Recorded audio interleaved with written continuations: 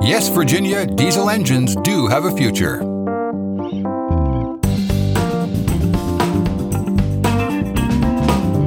I'm Jim Park, and this is HDT Talks Trucking Season 4, Episode Number 3. Does diesel have a future? Well, of course it does. That's why diesel engine makers continue to invest millions of dollars in incremental improvements to their engines.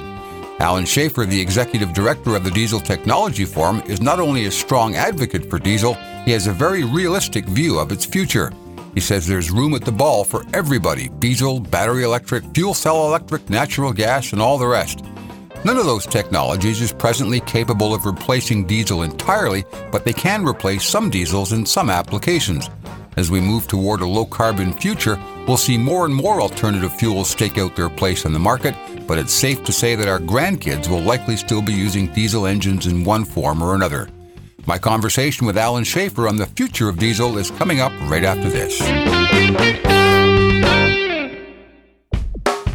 This episode is sponsored by Heavy Duty Trucking Exchange, a unique networking event where fleet managers and suppliers connect and collaborate. HDTX 2021 takes place May 3rd, 4th, and 5th in Scottsdale, Arizona. Go to heavydutytruckingexchange.com to learn more. Hi there, Alan, and thanks for joining us today on HDT Talks Trucking. It's good to have you aboard. Hey, thanks for having me, Jim. Great to be here. So there's a lot of people who think that diesel's days are numbered. We're getting attacked from all sides, it seems, with environmentalists and regulators and everybody else saying, oh, no, we got to stop diesel engines. Can you just kind of give us an overview of where we are today, in terms of the challenges that we face and all the good that we are currently still bringing to the table? Sure. I think the last 6 months or so of this pandemic, I think, have really reinforced for people, a lot about goods movement and how things get to them and how important it is to have a supply chain that works. And lost in that, though, I think is, what really enabled that to get done. And of course, it was the drivers and all the people that were involved in this. But, to a large extent, this was the diesel industry, diesel technology really stepping up and delivering goods and pushing the limits of what's possible in this critical time. So, I think there's a greater appreciation maybe for what trucking does and sort of being able to deliver stuff to your home and all kinds of time frames. And there's likely to be more focus on that on the future. But I wish we had more discussion about what are the technologies that allow that to happen, that truck to roll down the street of my grocery store and, then to deliver that to my home? Because I think that's really where a lot of the focus has been. And I think, this is a technology today that continues to dominate the global goods movement system. I think, it powers 15 sectors of the global economy. Last time I checked, it's the primary motive power source for trucking and freight transportation. And, it's gotten to that point really not by accident, but because it's, been a technology that keeps getting better. It's reliable, it's proven, it's available, it's got a widespread network of servicing and fueling. And, people just assume that big rig rolling down the road, it's hauling my stuff. And they maybe don't think about what's enabling that to happen. So I think, we're going to have a greater appreciation for all these technologies because of this period. And diesel's in a good spot today. It's achieving near zero emissions for the newest generation of technology, and there's plenty out there that's left. Plenty of additional improvement in diesel that we'll see in the future, and I think we're excited about that as our member companies. Well, when you talk about near zero, it all comes down to semantics because, neither you or I can really see what's coming out of a tailpipe anymore. It is pretty darn clean, but there is still something there. We hear mandates like we're getting from California and other places where they want, quote unquote, zero emissions or are almost zero emissions or near zero emissions, still good enough. Well, that's an important distinction. I think, we have to understand that particularly with this last round of rulemaking that California has just put the finishing touches on, that one of the fundamental issues about whether or not this will be possible has nothing to do with whether or not diesel technology can achieve it, but has everything to do about whether manufacturers and government agencies can measure it. I mean, we are truly that low in emissions, particularly when you factor in all the real-world in-use kinds of concerns.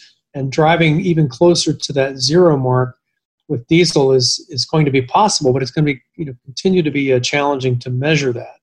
So I think the last decade has shown us how to get to near zero emissions for diesel. And if you go back to 2000, looked at the diesel engine then, today's diesel engine is over 98% lower in emissions of fine particles and nitrogen oxides. And it's an incredible accomplishment, but you're right, there's still some emissions there. And now the focus is on how much closer to zero can we get. And I think, from what I hear from manufacturers and suppliers, there's definitely some room to scoot closer to that 0 point. It will be challenging, not without the additional expense, but it's definitely possible. Well, when you talk about zero emissions, we're not talking necessarily wheel to well or well to wheel here. It's what's coming out of the tailpipe. And obviously, when you're running a battery electric truck through town, you've got zero local emissions. Nothing's coming out of the tailpipe because there isn't one. But when you go back up through the supply chain, what are your thoughts on what might be considered truly clean supply chain energy? Yeah, this is one of the great issues of this conversation about where does really the source of energy come from, and we're all familiar with petroleum refining and all the issues associated with that. But it feels like on a lot of days that when we start to have that discussion about electrification, it's almost as if there are no emissions. That there's an assumption, an inherent assumption perhaps, that all electrons are clean and created with 100% renewable energy. And this is just truly not the case. There are some parts in the U.S. where most of those electrons are being created from natural gas-fired power plants. So effectively, we're trading, tailpipe emissions for smokestack emissions. Mm-hmm. And so I think, to really have a more thoughtful conversation, I think, shame on all of us who, talk about the zero emissions as if there really are none, because there are always some impacts associated with whatever it is that's powering whatever vehicle that you have. And, California, which has a very high mix of renewable energy and wind and solar, and aggressive policies to go even further on that.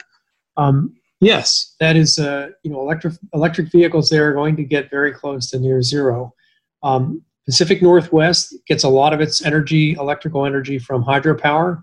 So as long as we have continued, high volumes of water flowing out through the Cascade Mountains and et cetera, you're going to have a good supply of hydro-generated electricity, which is extremely clean.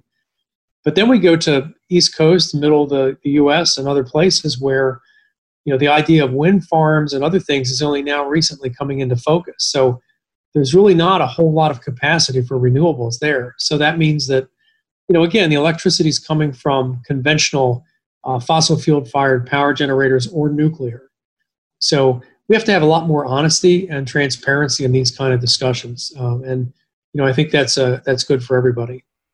Yeah, and I think that's lacking in a lot of the conversations we hear, especially coming from the near zero advocates. They seem to forget that some places in the country, indeed the world, don't have clean energy sources like hydroelectric power or nuclear power. It's relying on renewables, and time again you hear the renewables are A, going to come up short. They can't possibly meet demand, and B, they're unreliable. It's great when the wind's blowing, but and at nighttime you have no sun. So there are limits to what we can do with that.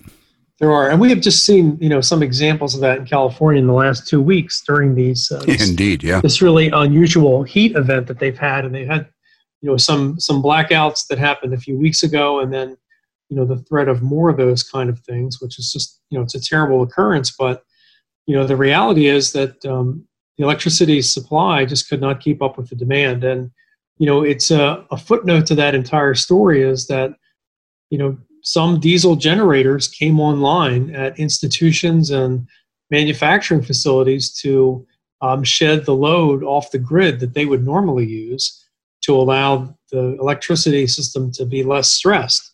So there's a situation where you're in, a dire situation trying to ask for people to conserve electricity to avoid brownouts. And if that doesn't happen, then how do you keep the grid energized? And one of the ways is to, go into your demand response mode and ask institutions and college universities and big manufacturers to say, hey, can you run those diesel generators that you have for maybe an hour or two? That's all we need during this peak time to shave off enough demand so we can keep the lights on for thousands of homes. And so that's what happens, not just in California, but right now we're really focusing on that. So, I think the lesson to be learned in all of this is we need all of these energy sources going forward into the future. We would be foolish to despise what new technologies might offer us, and also equally foolish to despise and denigrate technologies like diesel that are delivering all the benefits today. I don't think it'll ever be, probably not in our lifetimes anyway, an either-or situation where you have, diesel or something else as opposed to diesel. Let's talk a little bit about some of those alternatives, though. I mean, there are other technologies competing, maybe you might say, battery electric, hydrogen fuel cells, natural gas to some degree. Can you talk about how you see diesel's place in a new world where these energies are competing or cohabitating with diesel? Well, I think, Jim, that's a great way to put it. It's cohabitation, right? It is accepting new technologies and letting those leverage the areas where they can do best at the moment, and to continue to value those technologies that are delivering where they can best at the moment. I think, you can start at the largest trucks hauling the longest distances, and you sort of feel like it's going to be very difficult to replace diesel without, with all the issues relative to infrastructure and energy and power density that diesel provides over other technologies. And, hydrogen may be an interesting player in all this, but again, that's dependent on infrastructures getting built out, and that can take time and money and can be disrupted by investments and other things. So on the biggest trucks hauling the longest distance, you feel like, diesel's going to be there for a good long while. It's got to get cleaner, and it will, and more efficient, and it will. But it's probably going to own that space for a good while. Once you get into the regional and last mile delivery, I mean, there's where the interesting opportunities start to emerge, which is, the same things that we've learned over time where, it doesn't make sense to have a big white panel truck hauling a plumber and his small bag of tools every day to the job site. It's burning a lot of fuel and a lot of cost to do that, when the reality is he doesn't usually haul anything except air and really himself and a small bucket of tools. So why not put him in a smaller vehicle and sort of right size that whole situation? So, there's less cost being put forward to enable that journeyman to do his job. So we've learned that at the most simple levels. And now I think we're trying to apply that upward throughout the delivery and supply chain. So, last mile delivery could be very interesting. If you live in a city, maybe it's a drone. If you live in the suburbs, it might be, an autonomous vehicle that's, just coming down your sidewalk and coming to your door. Further out, electric vehicles within 100-mile range or so feels like it makes sense if everything comes together right. And so I think it's, increasingly going to be one of those, a mix of technologies. And I mean, ultimately that's good for all of us, I think, because we all want cleaner air and a better environment and climate for not only ourselves, but our future and our children. So, it's all good if we can find a way to make it work together and, not beat each other into the ground in the process. Well, I think if you have 100 trucks, working in an urban environment, delivering parcels and food and groceries and supplies to local retailers, if you could replace those 100 trucks with battery electric trucks, you've got 100 fewer diesel engines now contributing to the greenhouse gas problem. So that's got to be a step forward. But to simply put out a blanket statement that says diesel doesn't work and we can't allow this to happen anymore is pretty unrealistic, I think. It's foolish. And one of the biggest problems with that approach is that, it fails to think about the temporal aspect of where we are and what it takes to make these Herculean changes. And yes, this pandemic has taught us a lot about the ability to slow things down and for economies to shut down and to have, market improvements in air quality in urban areas. And that's a great thing. But to ban investments in fossil fuel-based technologies like diesel in the future, makes no sense. And here's a good example why. What if a diesel engine isn't running on diesel fuel at all in the future?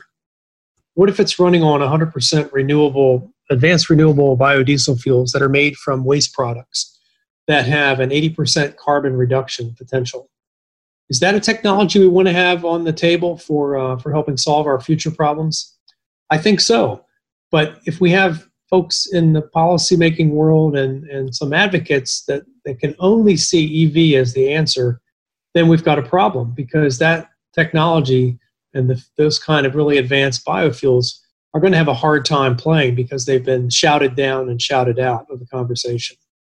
Yeah, and I that's one of the biggest risks I think we face is clarity and openness in this discussion, because that crowd certainly dominates the landscape today, don't they? Well, they are a formidable force, and we have national elections coming up, so it's hard to see how that might change in the future. But yeah, I think it's imperative for the folks that really understand how to do this, that they're the ones making the decisions. The fleet managers and others, not advocates that don't know anything about running a trucking company.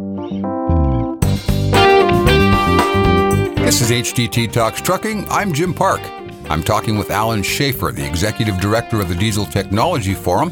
When we come back after the break, we'll dig into some of the long-term plans for cleaning up diesels even more than they already are, and we'll talk about how fleets can manage the transition from low carbon to zero emissions. Stay with us.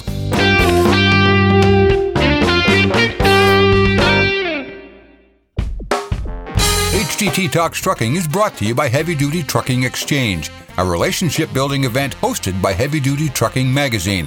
HDTX is loaded with topical discussions and learning opportunities with some of the most innovative people in the business. HDTX 2021 takes place May 3rd, 4th, and 5th in Scottsdale, Arizona. Managers of Class 7 and 8 fleets, apply now to be our guest at HDTX 2021.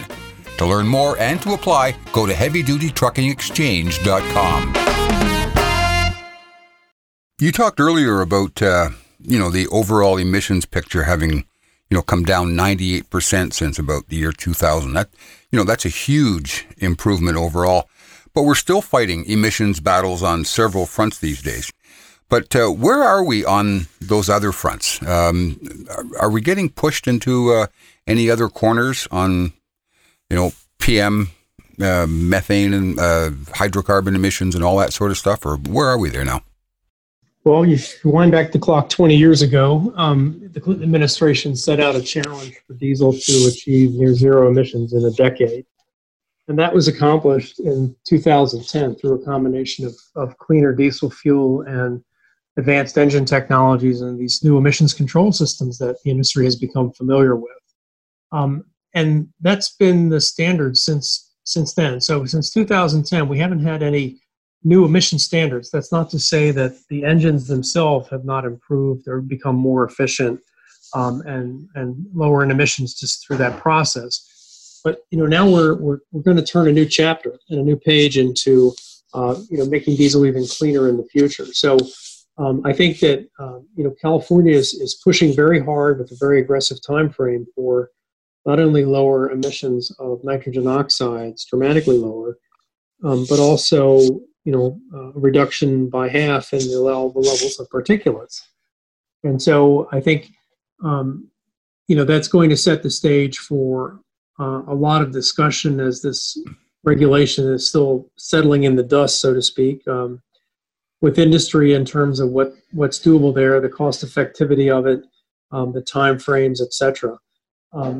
I think what we've learned about emissions control technology is that it has gotten better. It's gotten the first emissions control systems definitely had some bugs that had to be worked out, whether it's particulate filters or the SCR systems. But, I think now we've got a pretty good handle on how those work best. And we're really in the mode of optimizing those systems to deliver, more efficiency at reducing emissions in smaller packages, using, less expensive components and catalysts. And so you feel like there's being good progress made there, and that's going to be important for going forward because all that's going to be needed. And I think, I would be remiss not to call out the significant changes that are taking place inside the engine itself. I think, learning more about how combustion works, you think we would know everything about how a diesel engine burns fuel these days and how,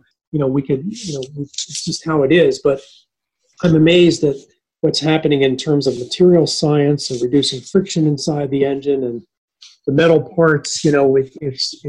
It's still plenty of room for contributions to more efficiency and lower emissions there. So I think, future standards are going to be challenging because they're going to be closer to zero. They will add some costs to these trucks, no doubt.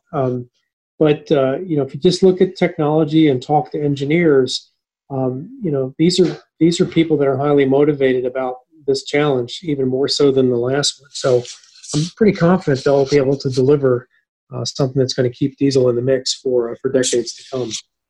The Diesel Technology Forum did a webinar a couple of weeks prior to this discussion, and you had some people on there from Bosch and Tenneco talking about some of their technologies, which I wasn't surprised to hear what they were doing, but I was surprised to see, the level at which they're diving into this.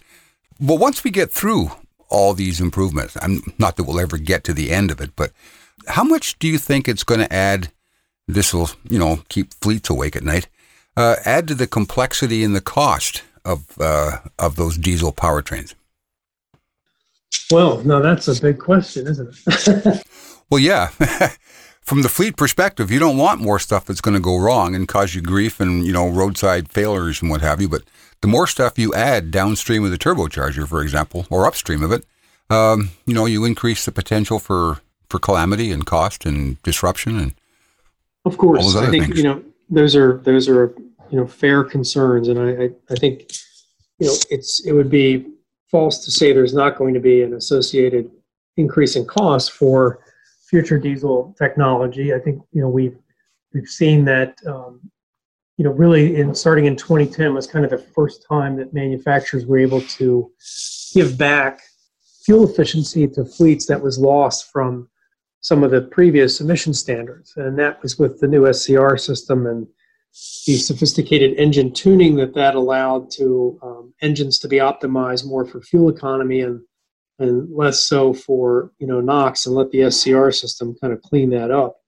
And I think the good news is we have had a lot of advancements in the SCR technology, and the packages are smaller, they're more efficient. I think they're looking at additional dosing strategies, not just one time onto the catalyst, but maybe something earlier on into the exhaust stream that helps address that issue of cold operation, low load, low temperature kinds of NOx that's been there. So I feel pretty confident that they're building better mousetraps, and there will be some associated costs with that. And I think what is likely now is that there'll be less of an absolute trade-off. We're going to see, not only engines that will be closer to zero in emissions, but there's also going to be some efficiency gains to be able to be squeezed out of this as well.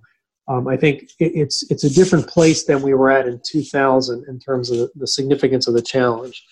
So I feel like, there's going to be an added cost. And let's be honest, there's an added cost to all of these strategies to achieve clean air and lower greenhouse gas emissions. And what will be hard, I think, is as, there becomes, carrots offered by governments and others to, try and invest in new technologies and to, subsidize and offset the upfront capital investments for fueling infrastructure and all that, to have a level analysis and comparison of what, a cost of let's say a 2027 diesel engine is compared to, a hydrogen engine, if there's one comparable available at that time. Mm-hmm.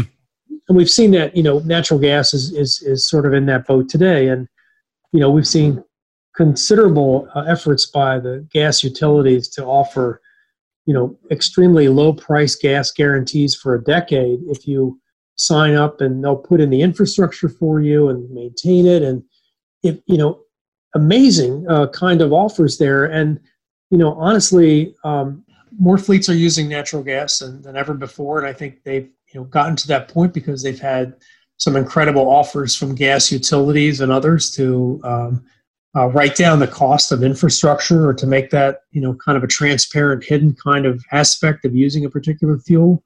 So it becomes hard to compare, what's the higher cost of diesel in 2025 with, natural gas or hydrogen or something like that, when some of the subsidies and things that are offered by governments or private fueling interests or others, maybe might obscure what that looks like.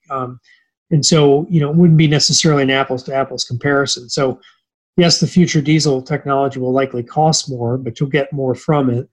But you also pay more for some of these, new technologies, and ones that are not without risk in terms of whether or not they'll ultimately work and can be supported at the level that fleets are accustomed to. So, I would say buckle up. It's going to be an interesting ride. Indeed it will, yeah. We just heard a matter of weeks ago, California, for one, was going to, or had mandated all electric commercial vehicles sold in that state by, I think it's 2045, if my facts are right. If not, straighten me out.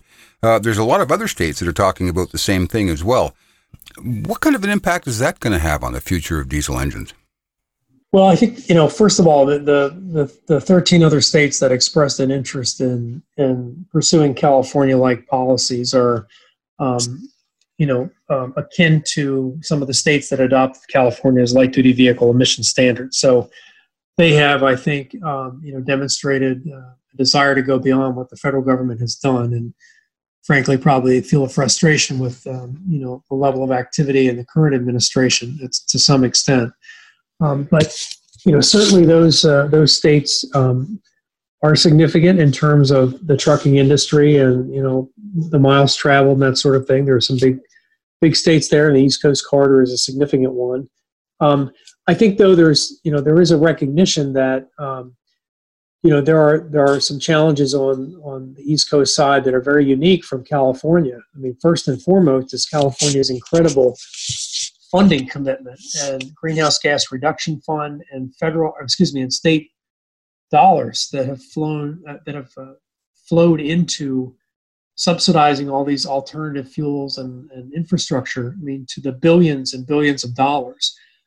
Are we going to see that same level of capability and investment in 13 disparate states with different governors, different political persuasions? I think not. I mean, I think it's going to be complicated. It seems unlikely.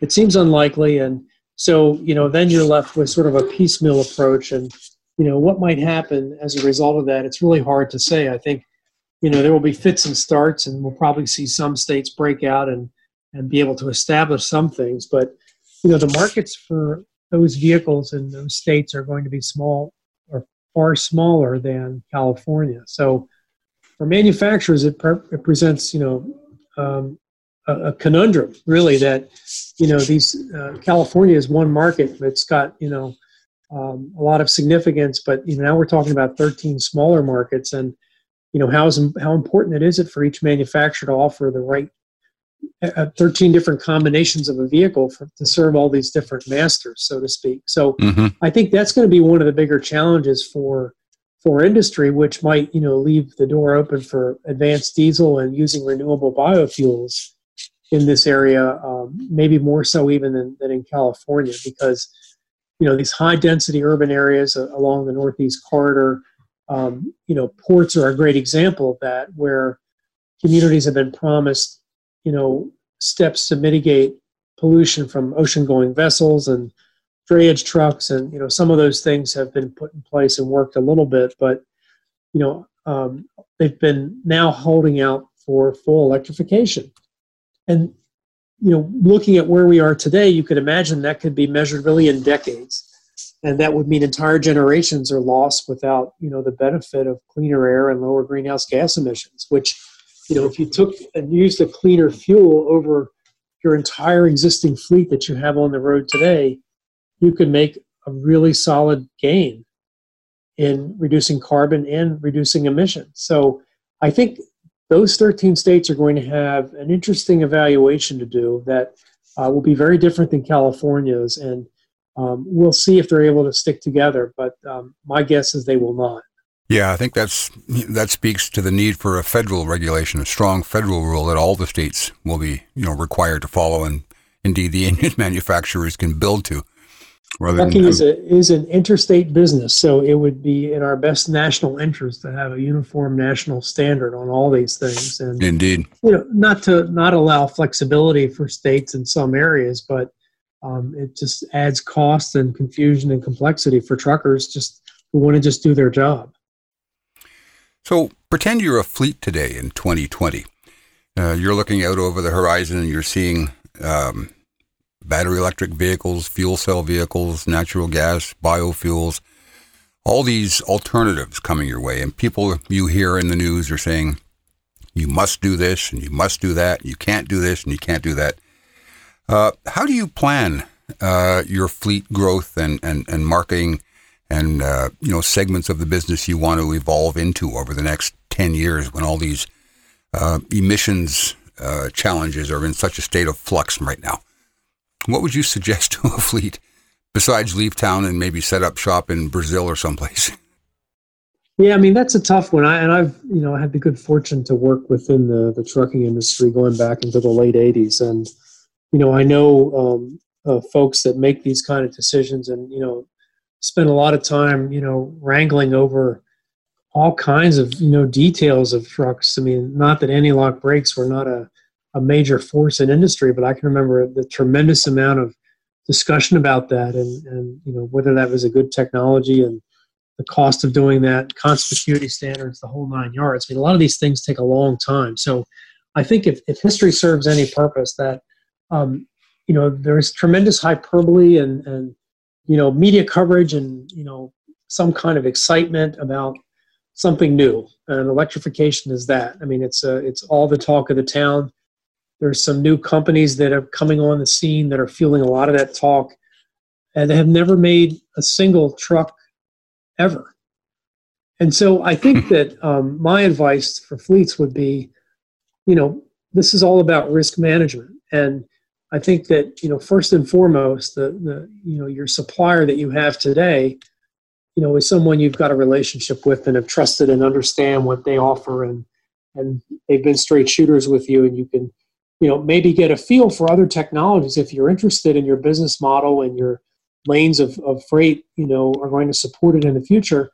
That's where you start. I mean, that's where you see if these kinds of things might work and whether or not there's ability to poke around a little bit and see if there's any reason for you to be in that business. I think where you get into trouble is, you get a call from somebody that said, hey, I read this in the paper today and so-and-so is buying, getting 100 electric trucks. They just put an order in for those. Why aren't we doing that? And, you've thought about it and analyzed it and can provide 100 reasons for why not. You have to be prepared to, kind of justify those decisions. And, we've had the good fortune to have, it's always been diesel. I mean, right? It's just the price of fuel. And, what are we hedging on fuel? We're getting smarter on that. So, we're buying fuel in the future and buying it at good prices today. So we got that figured out. And, it's harder for technology because they have longer tails, longer time to be implemented. So, I think it's first and foremost work with the suppliers and the truck OEMs that you know and trust. They're going to give you good advice, and they're going to have probably the best products and the best supported products that you might want to, try out, whether it's, hydrogen or something other than diesel or renewable diesel fuel, and sort of understanding that piece of it. So I think first and foremost those, and the other thing I would say is don't get caught up in the hyperbole of the moment. And, a lot of the larger, more high profile national package fleets get a lot of press about their huge investments. And I always have to chuckle because, those are not symbolic of the basic trucking industry.